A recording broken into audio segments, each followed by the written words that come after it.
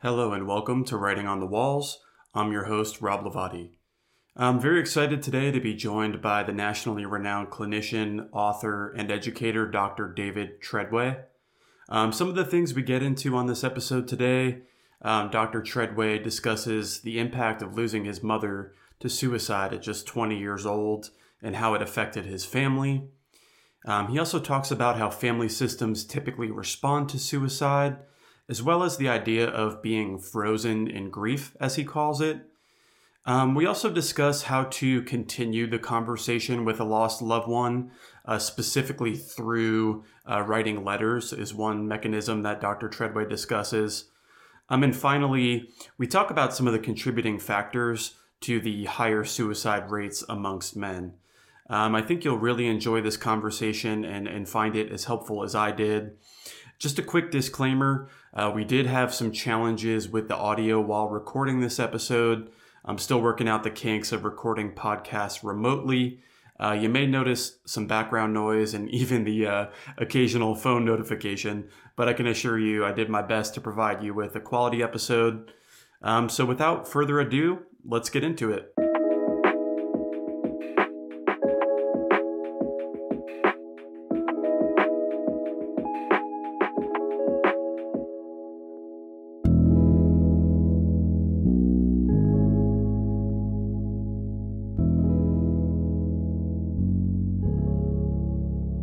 Hey, Dr. Treadway, thank you for joining me today.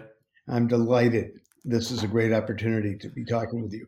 Thank you. I've really been looking forward to this. I think there's a lot we could get into in this conversation with your experience as a clinician, as well as an educator, as well as being a survivor of suicide loss.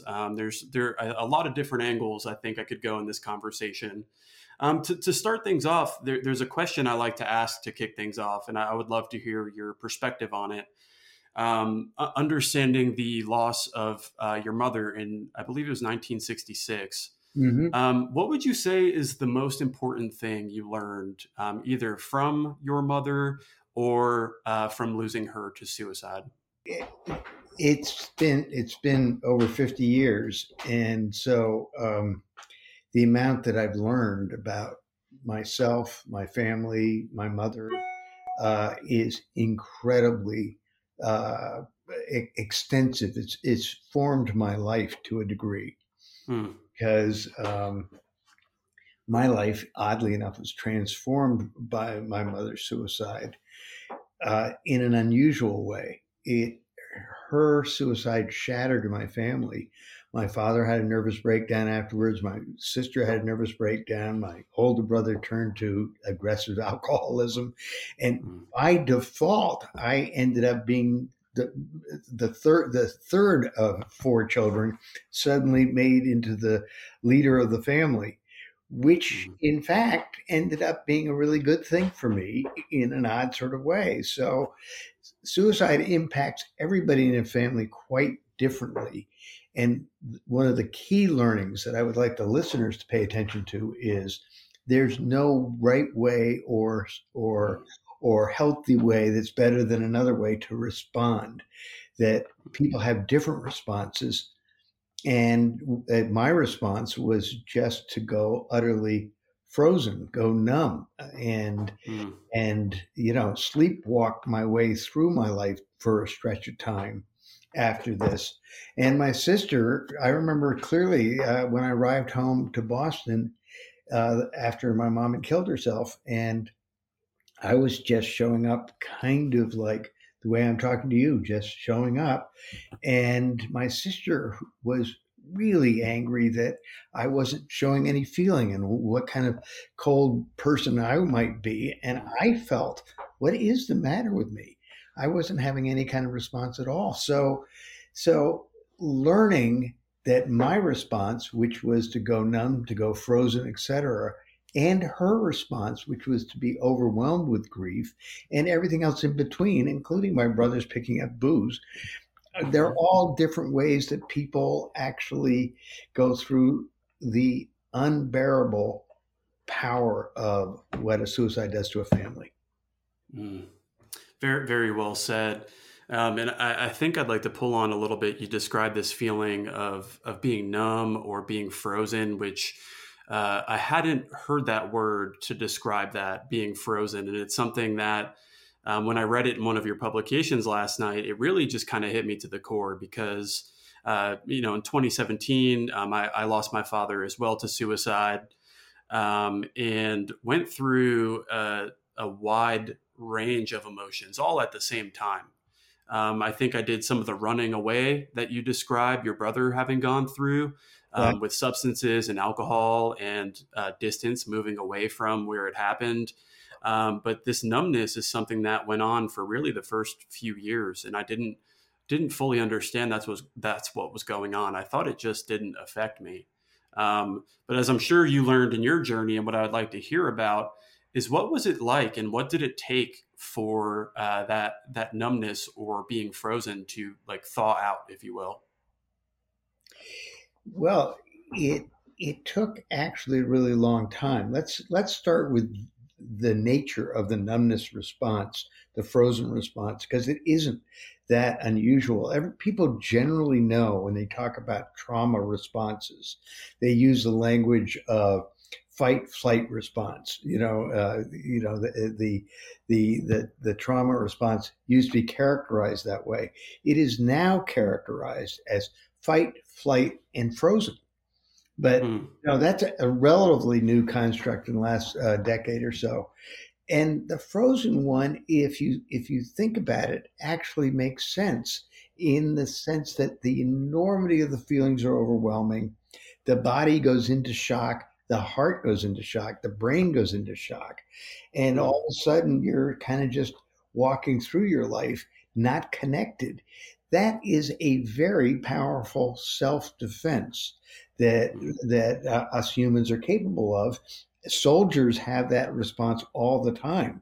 They have a buddy dying in their arms, and they, go shoot pool and drink beers later without necessarily connecting to the enormity of what they've been through. They go into a state of shock. So the first thing that I had to learn in my journey was that my state of frozenness wasn't because I was a jerk. I didn't care. It wasn't because I was cold. That was my coping mechanism. And to be blunt about it, it took me a lot of years of my own being in therapy to actually get to the point of dealing with the enormity of the feelings I had about the loss of my mother, the very complicated feelings, because the other thing that causes frozenness is when feelings are enormously big and oftentimes contradictory. I was really angry with my mom. She had really bailed on life with alcohol and all kinds of destructive ways, and I had rejected her and moved away from her. So I was really angry. I had enormous guilt because of the ways in which I had been disengaging from her. I had enormous sorrow for what she went through, but I also had enormous sorrow for being left and abandoned by her. And I also had a sense of that for her to be able to do that to us, her children, meant that she didn't really love us anyway. So think about what I just said. Those feelings don't go together well. and so what happens is the heart and the brain kind of short circuit, a little bit like if you have an electrical charge, like a lightning charge that goes through the house, it can shut out all the electricity. So the nature of being frozen is not as confusing as you think it is. It's the feelings are too big to process, and this whole system shuts down. Do you feel in a way that was very well explained? Do you feel in a way that response could be a body's way of naturally protecting its owner? Yes. Because I know for me, the feelings that came up around losing my dad, if I would have sat and felt all of those out that close to the event, I don't know how it would have been processed or how I would have made it through it. I think taking time and space away from it was exactly what I needed. Yeah, well, in my family case, it was very directly personal. My sister shattered and was in a mental hospital 4 days after my mother's funeral, and my father Mm, shattered and in a mental hospital, a week and a half after the funeral. So, mm, two members of the family did exactly what you're describing, which is to actually not be frozen, feel it all, and they came apart. yeah. And oddly enough, part of them coming apart and nobody being around to actually do take care of them, except for me, I kind of got promoted by accident. So I was a college kid, and I was kind of a lackadaisical, easygoing, party hardy college kid. And the next thing I know, I'm going from Philadelphia. I went to the University of Pennsylvania. I'm going to Philadelphia on Friday afternoon, driving to Boston to visit my dad at the hospital in Massachusetts and spending a day hanging out with him in the hospital. And then I'm getting into my car and going to New York City to be with my sister on Sunday. And then I'm going back to college and trying to be like a student. And nobody knows what to say to somebody who's in that circumstances. My friends would say things like, these are a bunch of college age guys, so they were kind of what you'd expect, but they'd say, "Man, that sounds really hard. What a bummer. You going to make the party on Mm. Saturday night?" And it was sort of like they weren't getting it, and there wasn't actually anybody to turn to. I don't know if I could have opened up, but I didn't have anybody to open up to either. Mm.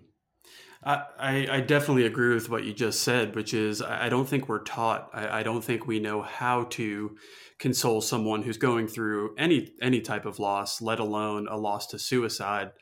I'm wondering if, just based on your experience, if you have any on the top of your head, what some of those unhelpful things we hear and say are when someone loses someone to suicide. There's really a big list of unhelpful things people say. People say things like, yeah, she must have suffered so much, she must be better off now. That's somewhat Yeah. odd. It's I'm sure there's some plan in God or in the universe that makes sense Yeah. out of this. And Mm, you're strong. You'll get over this. mm, Uh, Gee, you seem to be doing okay. I mean, people say just dumb things because they don't know what to say, and they are kindly trying to say something. I always have to yeah. remember that the fact that people say dumb things doesn't mean that their impulse isn't kind and caring, etc. But to switch it over to what are some of the things you can say that would be good? Yeah. You took the words out of my mouth. Yeah, well, it's number one, I don't know what to say. I can't, it's hard for me to imagine what you must be going through. And I wish I could say something, but I really, it just sounds so impossibly difficult. So Mm, just the acknowledgement of the impossibility of the situation and the fact that nobody's going to actually say anything that's going to be that much comfort. People trying to say stuff, people finding their words, speaking up. It's not like you help by not saying anything. I don't want to upset him, so I'm not going to bring it up.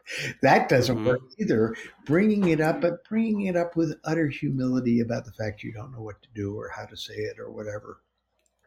That's Actually, beautiful. sounds right. It sounds reasonable.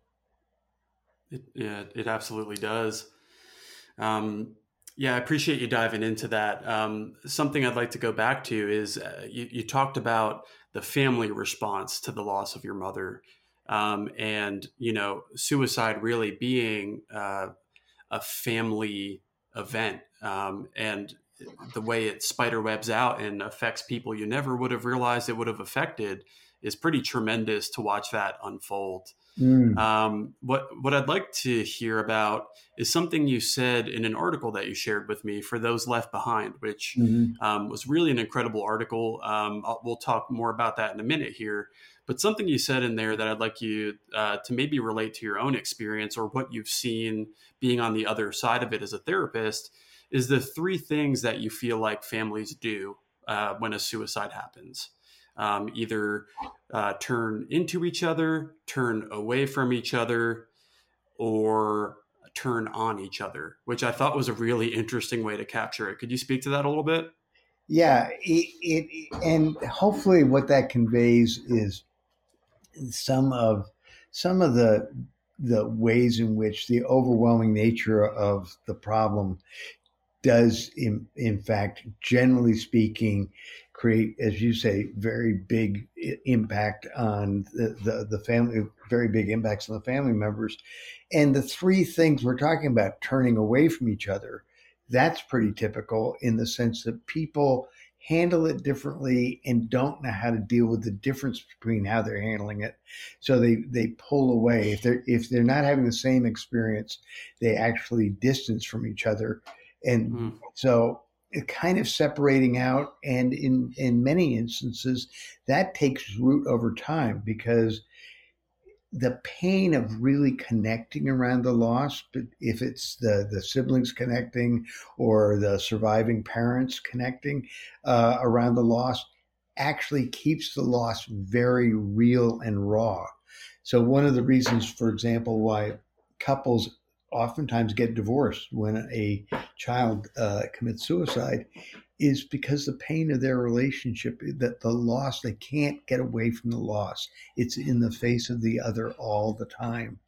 So they constantly are triggering it and being overwhelmed by it. So eventually people can go their separate ways, as just as a survival mechanism. mm, So turning away from each other happens in multiple ways. Turning on each other is actually a pretty conventional thing, in the sense that part of what nobody knows what to do with the fact of a suicide is the anger that gets stimulated. You know, how can I be that mad at my mom when she was desperate enough and in pain enough and overwhelmed enough to feel like she had to take her own life? mm, My angry feelings aren't appropriate. That's bad. But there's a lot of angry feelings and guilt and overwhelm and grief and all this stuff going on. So one of the ways in which families cope is actually fighting with each other, taking it out on each mm, other, criticizing each other. And that energy gets dispelled and brought out, not in a way that ultimately is great, because sometimes it becomes how families are, but it does release built up tensions and feelings that families don't have the words for, in a distracted sort of proxy war between people. mm. Because they don't know how to deal with the enormity of the grief. The next thing you know, they're fighting over what to do about mom's jewelry, or what to do about this, Right. about that.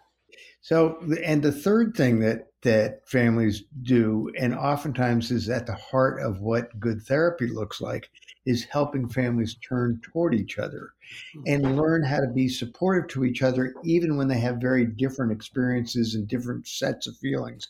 So, an angry member of the family can actually uh, be supportive to a grieving member of the family, and they can be supportive to the frozen member of the family, Mm, because differences are made allowable. And oftentimes what good therapy looks like is really helping people understand the different ways that people grieve. And I'm a big believer of, in this line, which I use a lot: grieving alone lasts forever. Grieving together heals.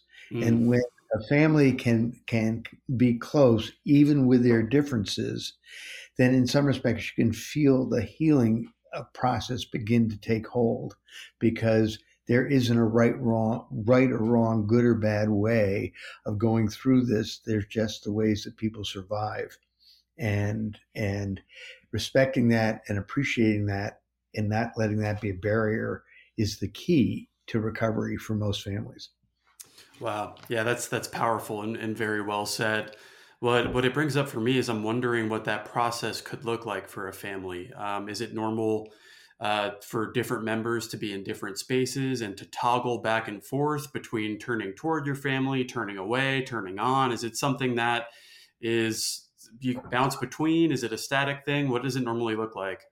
I think that's very smart. It is definitely a bounce between at the beginning because people are all over the place. Individually, people are all over the place.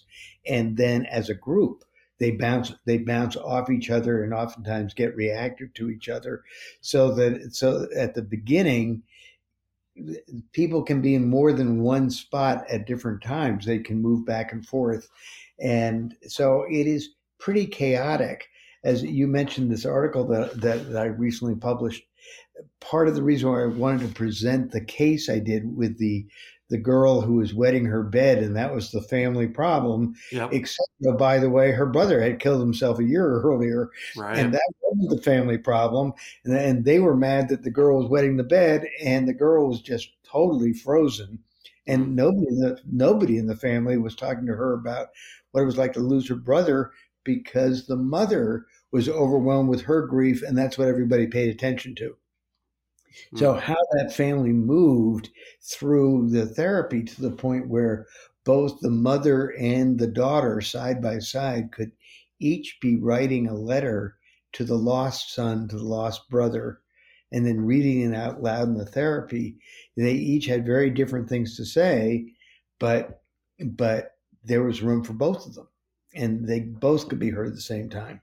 Mm. So there are ways in which the art of the deal when you're trying to help families is to help them accept the degree of difference, to help them accept the fact that there are ways in which things can't be just made better and that they have to be give themselves the gift of grieving time, that you can't rush through it, and that people handle it in different ways, and that needs to be all okay.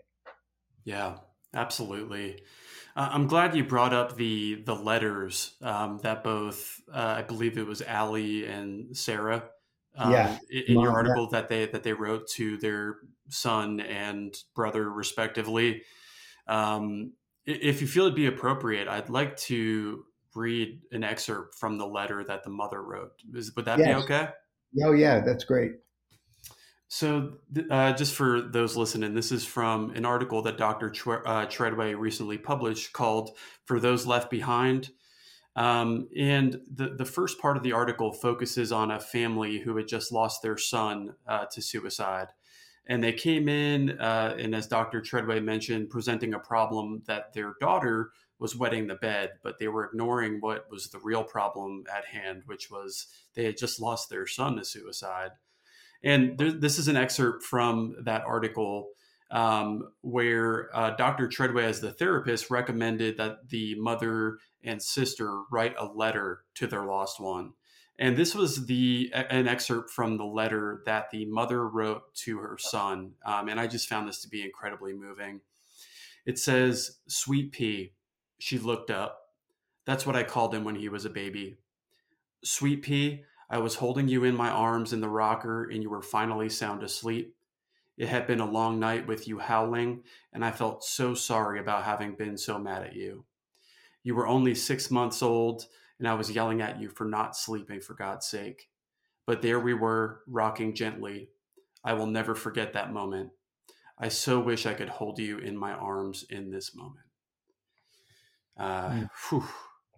I sat here, read that last night. I read over it 2 or 3 times. I read it to my partner, and we just kind of sat there and cried together.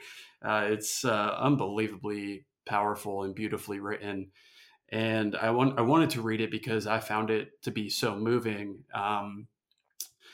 and also wanted to kind of use it as a segue for something that you've mentioned in that article, as well as in your book, as being something really important for you, which is this idea of writing a letter, continuing that conversation with our loved one that we lost. Can you talk a little bit about that, both in the context of this article as well as your own journey? Yeah. I had tried a lot of different kinds of therapies because I really felt like there was something fundamentally wrong with me. outside very successful I was a good therapist with a very successful practice. Had a good marriage, and I had, great kids. And so I looked okay, but inside I was kind of like an empty soul.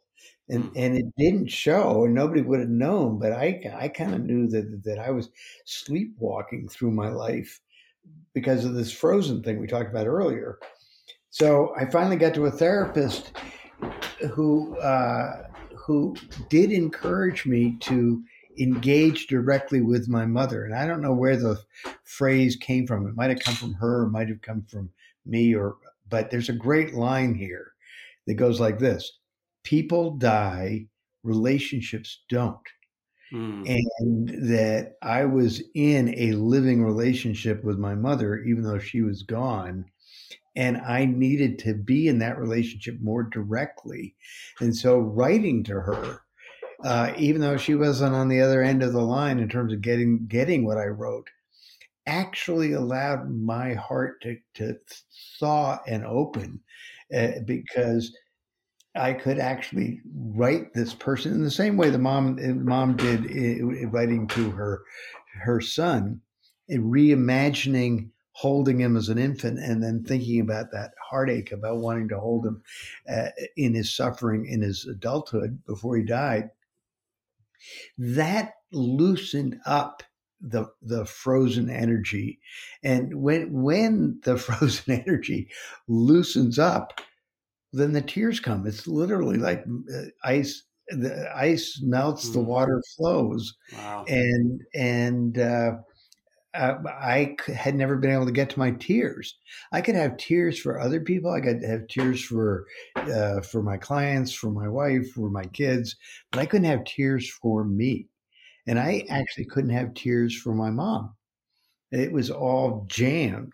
So what happened is I would write these letters, and I'd write them at home, kind of like I was still checked out.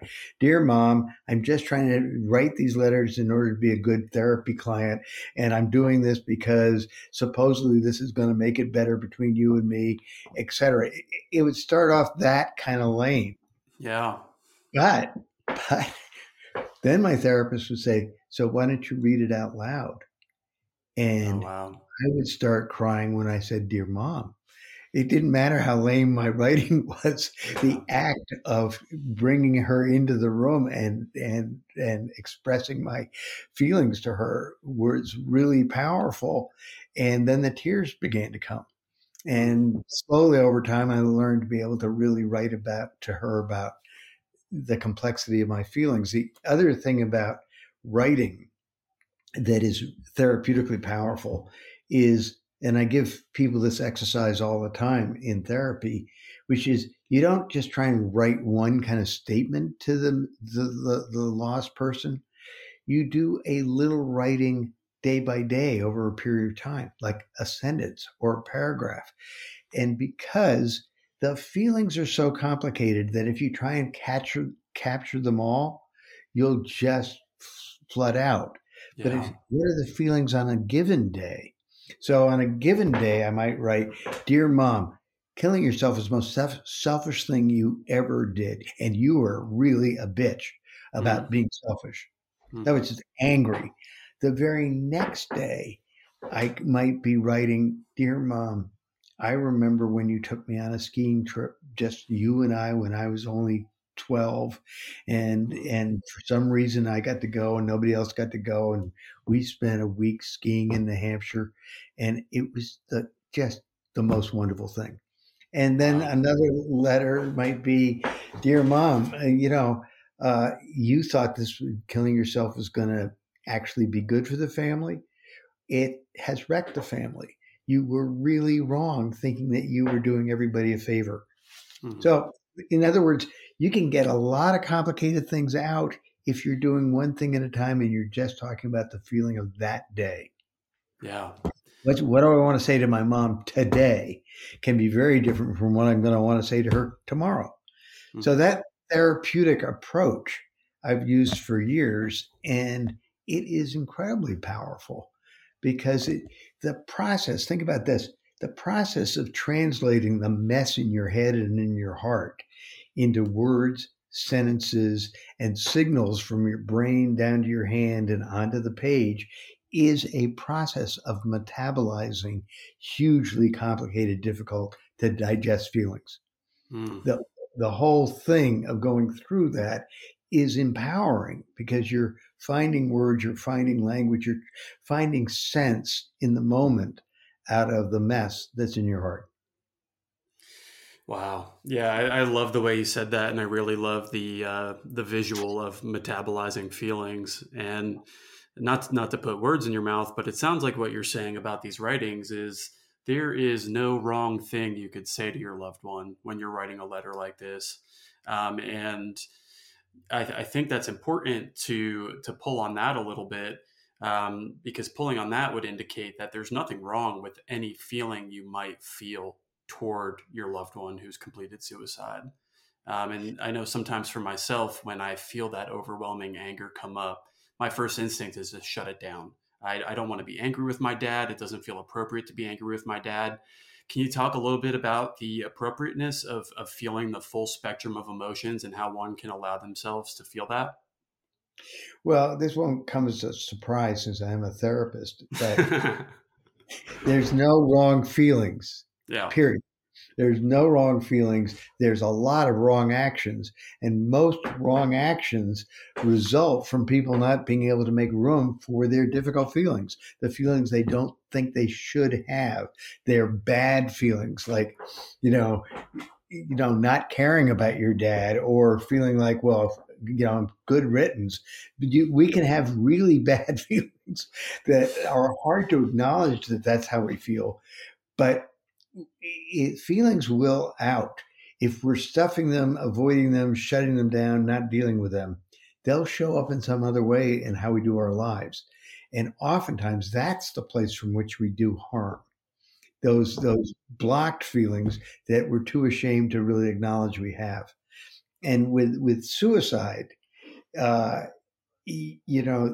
range of feelings are really complicated, but the key ones are unbearable grief, feelings of complicitness at the level of what should I have done, what could I have done, what might I have done differently that might have made a difference. So there's guilt, there's unbearable loss, there's also enormous anger.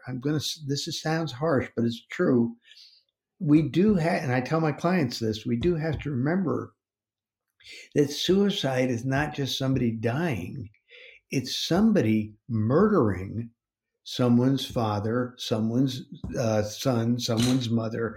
Murder takes place here. Wow. That's Yeah. not to be forgotten. And with that comes enormous anger. How dare you murder my dad? Mm. That is Wow. powerful.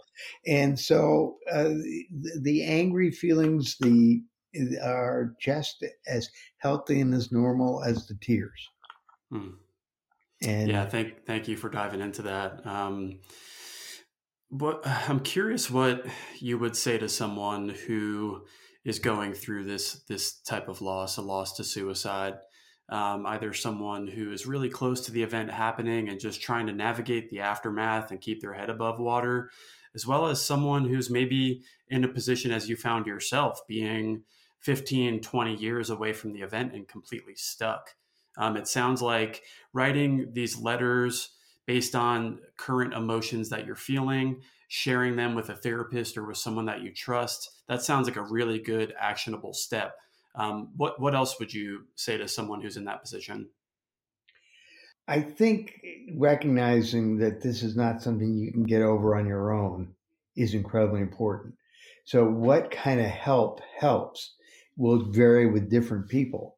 Some people really get an enormous amount of help of finding, community with other survivors, and there are, the American Association of Suicidology supports and survivors groups and stuff like that. And there is just a remarkable kind of sense of feeling less alone when you're engaged with fellow survivors. It's funny. because it's also uncomfortable to engage with fellow survivors too. I was once giving a speech about my book at the annual conference of the American Association of Suicidology, and I was very comfortable giving my speech and talking about my book and my mother and all this kind of stuff to an audience of 300 people because I was at the podium, I had the microphone, I was in charge. However, I went to a luncheon afterwards as just a fellow survivor of suicide with the same 300 people. But I didn't have the microphone. I wasn't the speaker. I wasn't the big shot. And I felt so vulnerable. And to suddenly be in this group as opposed to teaching this group. But what was interesting about it is it also felt like, oh, this is home. These people know. And the feeling of being in a room of people where, oh, these people get it. It's very similar to how an alcoholic feels when they connect to AA. Okay, these are my people. I don't have to explain anything to these folks. And I had this wonderful feeling when I actually wasn't separated by being the psychologist, the teacher, but just one of the group was deep and profound. So that's one thing that I would really encourage people to do. I would encourage people to actually read up with many of the books that are out there about families that survive suicide if they can't find community. I think I have a strong bias that it's really important to be able to go to a therapist and get help and do that. And in family situations, it's really important for couples and families to be able to go to a therapist. But I also think that part of what helps families the most is the acceptance and the understanding that this is not something you actually get over. There's nothing in double A in the manual, the diagnostic manual of various treatment, various categories of illness, etc. They refer to complicated grief as a problem to be treated. And it is a problem to be treated, but it isn't a problem to be fixed. You're going to go through the rest of your life having feelings about your dad. I'm going to go through the rest of my life having feelings about my mom. I just saw a movie 3 nights ago called The Good House. Have you heard of that movie? I have not. Okay, fasten your seatbelt and go see it. It stars Sigourney Weaver and Kevin Kline, characters that are great film people that I like. I didn't expect to see this at all.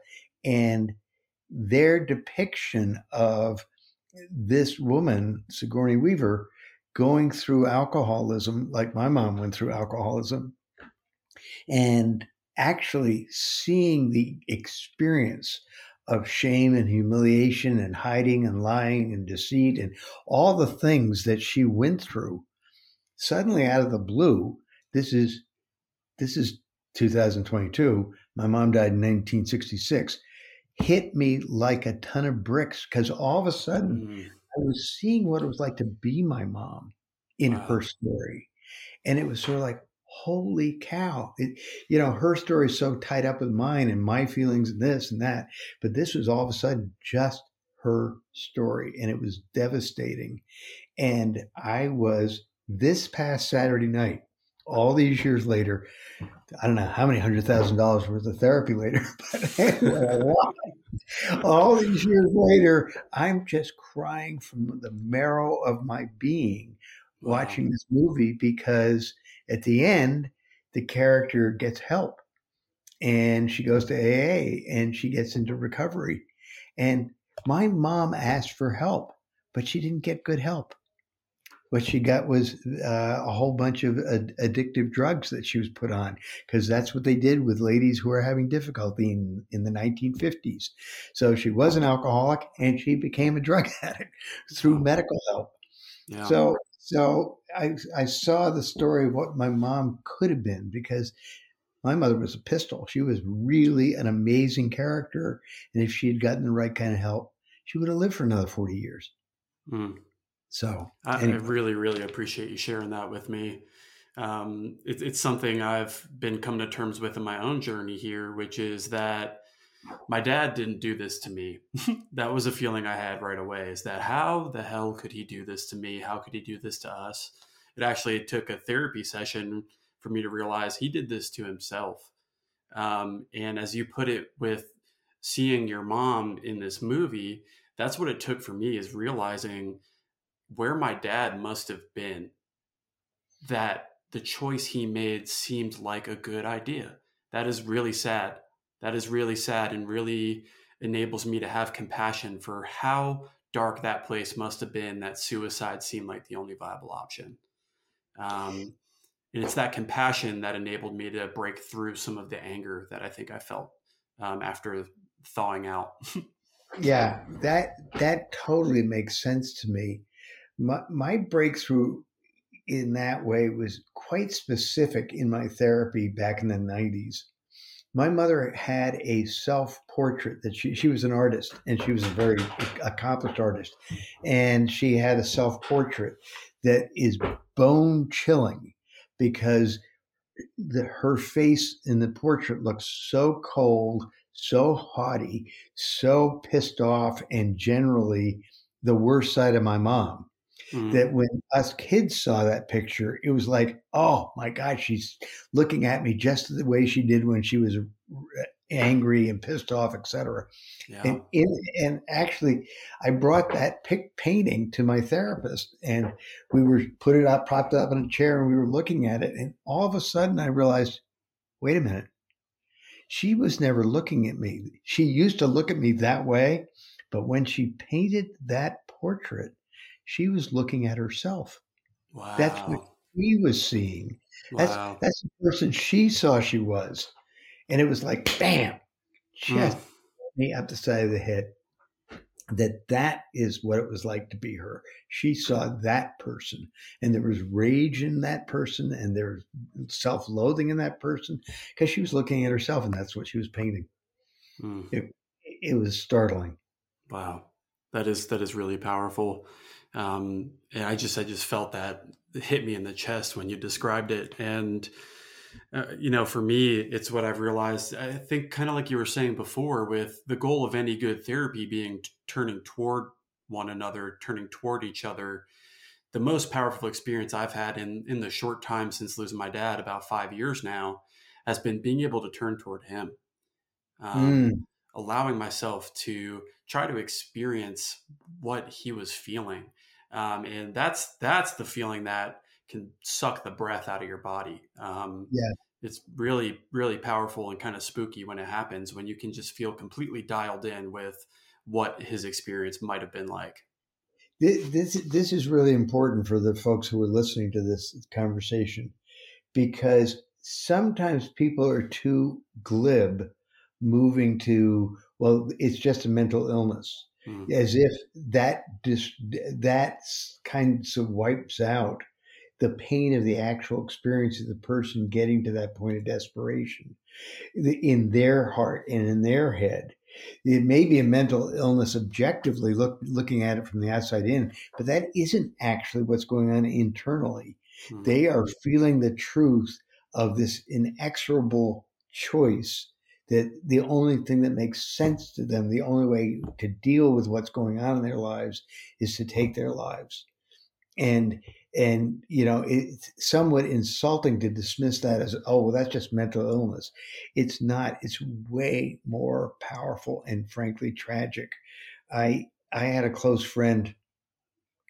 It's really sad right now, because I mean it was 2 years ago this month, who took his life, and he was my editor for 30 articles I published over the years in a magazine over 30 years. And, he was a fabulous guy and loved by a whole bunch of people.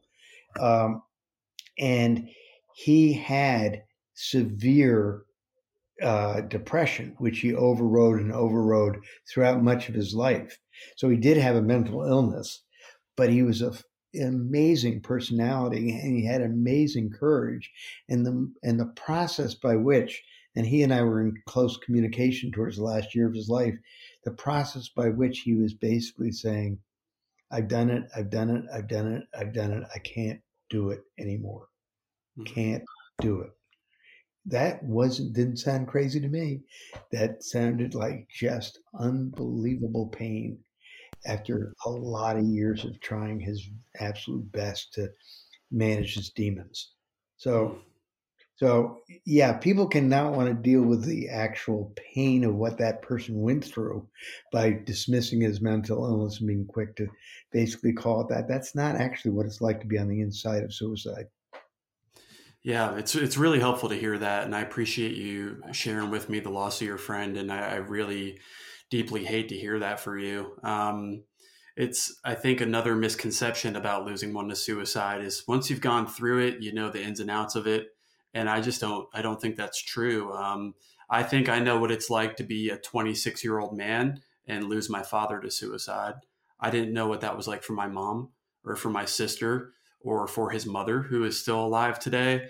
I think it's such a uniquely different experience for everyone in the web who's going through it. So to now experience losing a close friend must have been a whole brand new experience for you.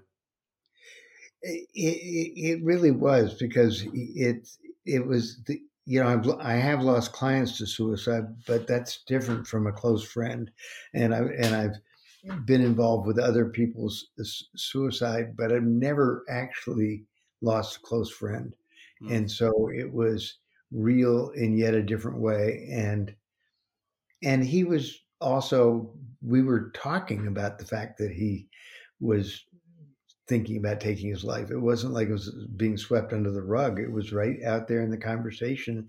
And I basically recognized that I wasn't necessarily going to be able to say or do anything that was going to change the course of his determination. But I felt really strongly that I didn't want him to not be able to talk about it. You know, I didn't want him to be alone with this because other people would get too upset. Other people would try and fix him or change him or make him better. He had a ton of lovely people who were all trying their hardest to get him the best treatments and the this and the that and whatever else. And it had a bunch of the best of the best. Yeah. So he just needed to be listened to without somebody trying to change his mind. Just hear the truth of where he was, I thought. Yeah. That's really powerful and not necessarily intuitive, which with what you would think you should say to someone who's in that position. And I'm curious what you would say. You know, when I started this podcast, it was really to do two things: to give survivors of loss a platform for sharing their stories about their loved ones, but also for giving those who struggle with their own suicidal feelings a place that they can go and hear others who have gone through something similar. Because I've had my own journey with that, with my own suicidal ideation and hospitalizations and substance abuse that came along with it. And it's a hell of a place to be, where the way out of it seems like it's about this narrow. And I'm curious what you would say to someone who's at that crossroads where they are either seriously contemplating taking their own lives or where they may be entertaining it as a good idea. That's a really important question, and the answer is hard because it really would vary. Like bearing witness to what my friend was going through without trying to change him would not be a normal response. It was a response to a guy who had a whole bunch of people trying to help and make differences and everything else, and who was feeling pushed away by all their efforts, etc. And he just needed somebody to listen to him without trying to do that. And that was clear to me. Yeah. It didn't save his life. It didn't change his mind, but it did. I think it was helpful to him in his journey. Yeah, that was that person. When in regular circumstances, whether it's with a client or a friend or anybody, I would really try to get empathically connected to their particular logic that makes them think that this makes sense. People move too quickly to trying to talk people out of that kind of deadly logic, to put it bluntly. And I would want them to really, really feel understood and heard. People rarely kill themselves without some rationalization that makes sense to them. Like my mom died because she made up a story that her alcoholism and her drug addiction and her hospitalizations were too much of a burden on everybody, and she was just a drain on the family, and that everybody would be better off without her. That was her story, so that in some respects she felt like she was being a good mom by taking her life. So it was all rationalized in this kind of crazy way.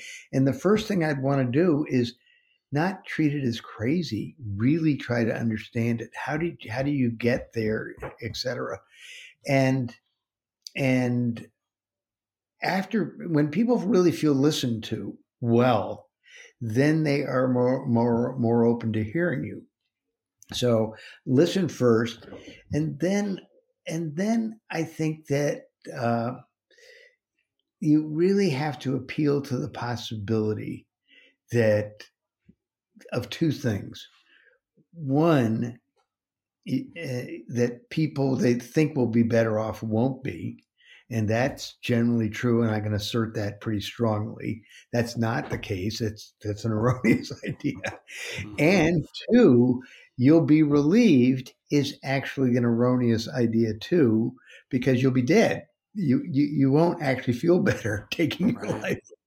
And number three, people who have tried to take their lives and survived it, generally speaking, instead of feeling relief when they've started the effort, either jumping off a bridge or doing something that they survive, within a nanosecond of getting started on that road, they regret it. That is demonstrably true. And number four, people feel rigidly stuck in the idea, this can never change, this will always be this way, so I might as well end it now. And you can actually, and this is cognitive therapy, really, you can actually challenge that thinking by saying, well, wait a minute, everything changes. That's the nature of things. You can't know this will never change. It just feels like it will never change. It feels like it's unbearable. But unless you're God or something, you can't actually know either. And what if it could? What if this could be different still? If it could, and then I will say, I've said this before, you can tell, I would say, and by the way, if it could be different, if you didn't have to feel this way, would life be worth living? And people, without even thinking about it, say, oh, yeah. Wow. I go, oh, yeah. Huh. Okay.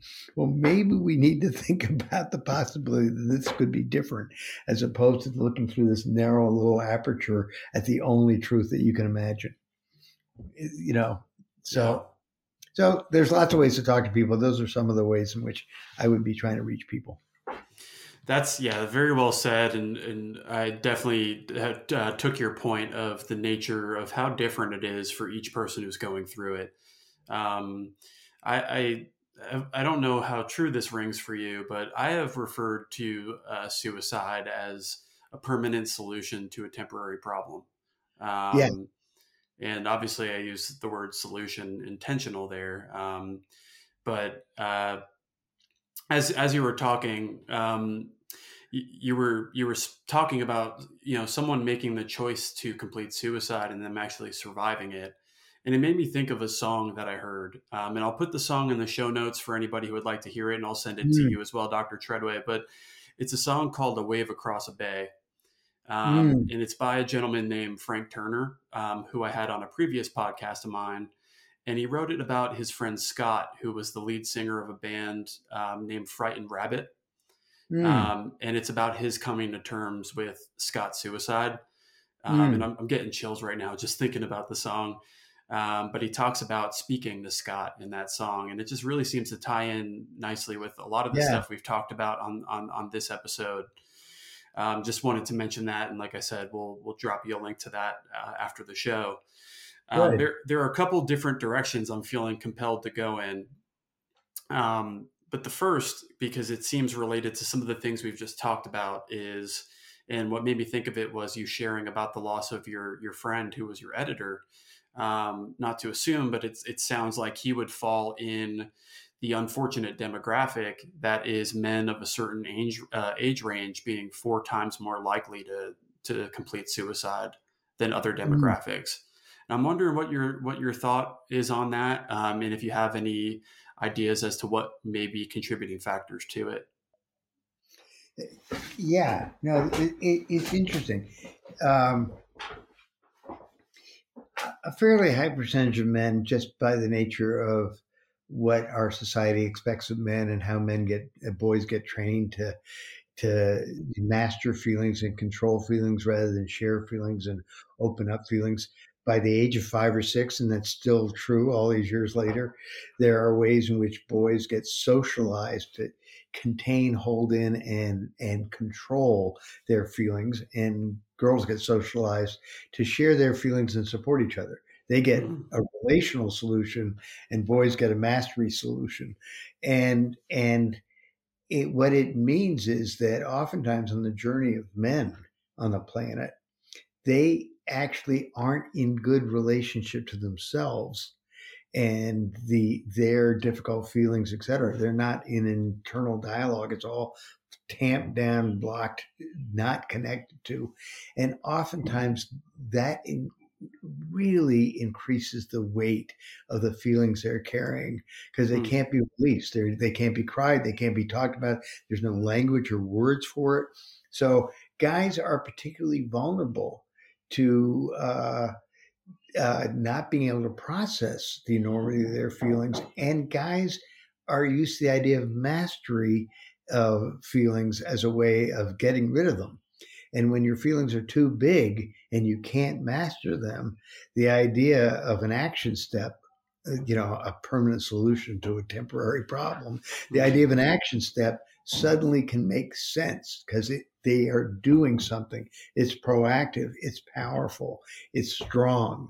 And so there are ways in which the nature of how men are socialized does, in fact, fit the creation of that demographic of a much higher percentage of guys who are vulnerable to suicide in midlife to late life in particular, but because guys are also not all that equipped to deal with the vulnerability of getting older and getting less important and less power and less strength. I mean, for guys, deterioration is taken personally, like there's something wrong with them if they're not what they used to be, when in fact, none of us get to be what we used to be. And that's just the deal. Yeah. Yeah. Well said. And definitely gives me another angle to think about this, another lens to look at it through. Um,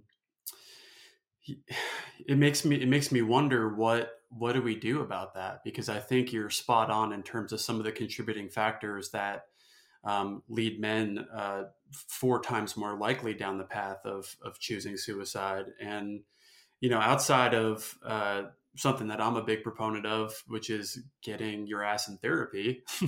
It's something I advocate for all of my friends, especially my male friends.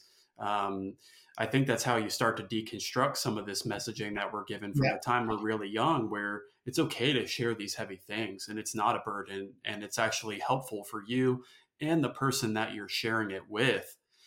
So that I think is, one important aspect for combating this. Is there anything else that comes to mind for you in terms of how we start to break down and deconstruct some of this stuff that we're taught from as soon as, we're born, essentially? It's happening.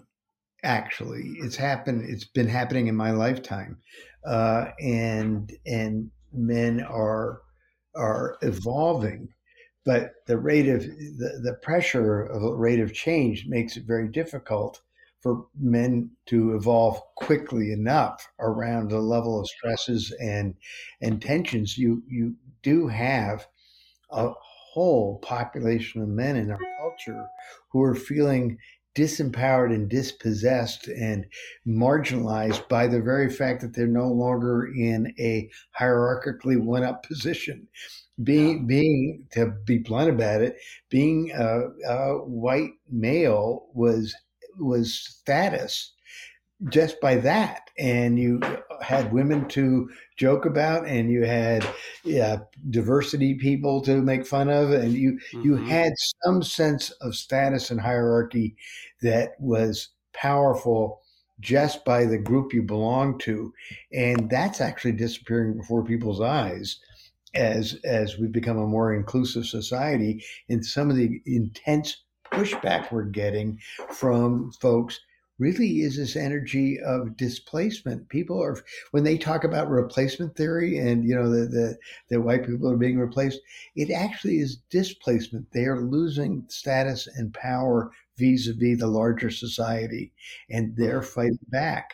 So yes, it's evolving. There's more room for boys to play in the dress up corner in kindergarten, and to Yeah. have cheers and all that. It is evolving, but it's evolving very slowly, and the issue is intensifying very dramatically.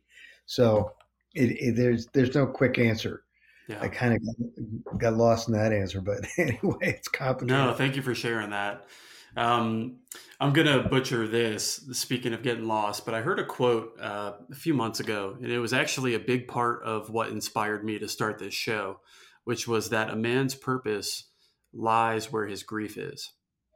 Um, and I thought about that in relation to losing my dad, understanding what goes into someone's suicidality, understanding and navigating my own journey through that loss. And this seemed like a way that I could tap into it that was tangible for me. I could share about it. I could speak with folks like yourself who have a lot of experience and expertise in helping folks navigate things like this. And what I'm wondering is that something that spoke to you as well? Being a, I believe, 20-year-old man, losing your mom to suicide, and then finding your way into being a therapist and an educator who helps people through grief and loss? This is, I think we're at our natural ending. I You know, believe so.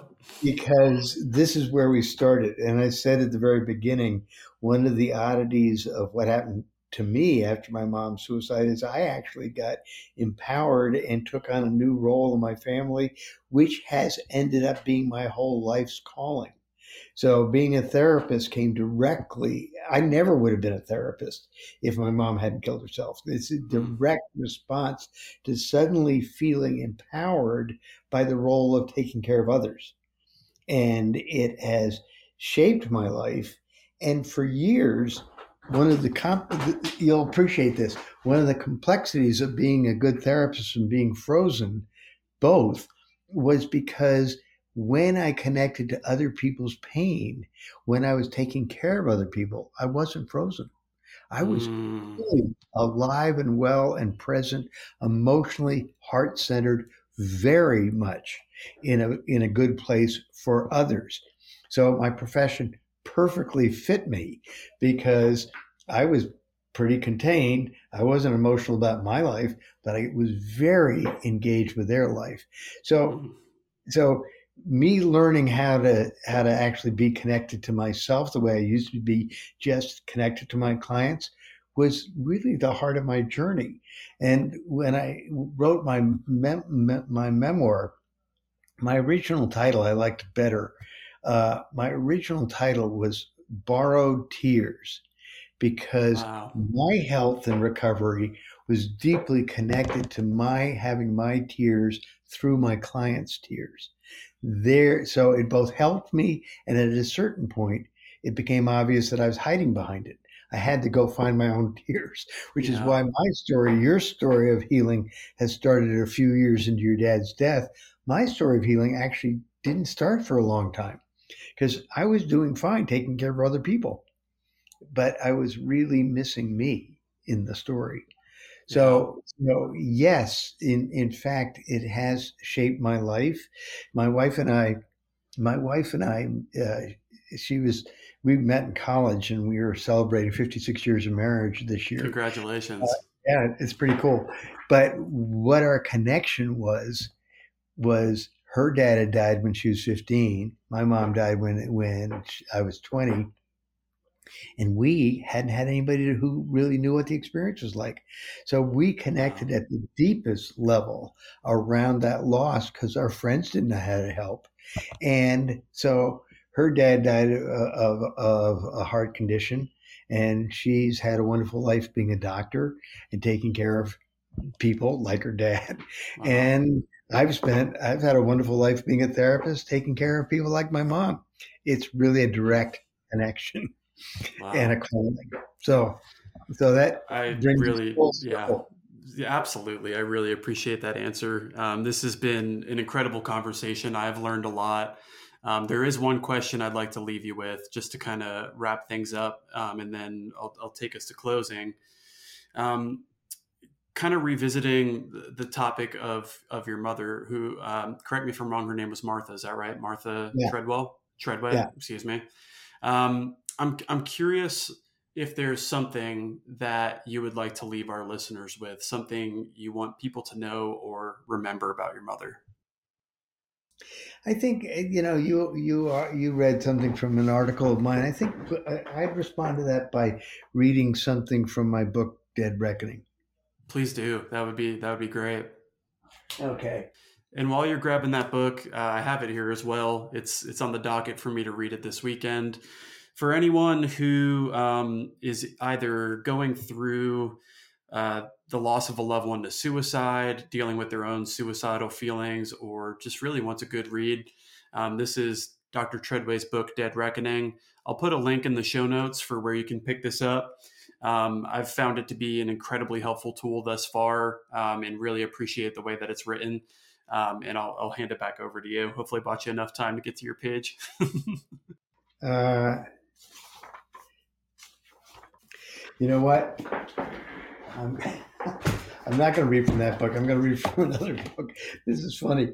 I have done a lot of writing about uh, my mom. So this is at the end of the first book I ever wrote, which is about family treatment of substance abuse, given the fact that Mm, I grew up in an extensively substance abusing family. yeah. So I'm just going to read this. It captures something for me that I want to share. Well, Mom, the book's done. It's called Before It's Too Late. I wish you could read it. Actually, I don't care much about you reading the book. I wish you were here. Mm, wow. Beautifully written. Thank you for sharing that. That feels like a very powerful note to wrap things up on. Again, this has been a great conversation. I appreciate you taking the time to join us.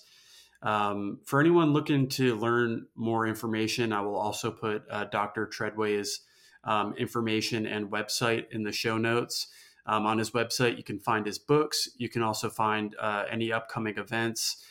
He also has some workshops that he's taught in the past and may have some coming up. So, Dr. Treadway, I really appreciate you joining and look forward to chatting with you again soon. Uh, and if people can get to my website and they want to talk to me directly, they can email me directly, and I will respond. Very cool. Well, thank you, Dr. Treadway. All right, really good to have this conversation with you, and good luck in your recovery journey. Thank Really. you. I really appreciate you. Thank you for taking the time out. Okay. Take care. Bye.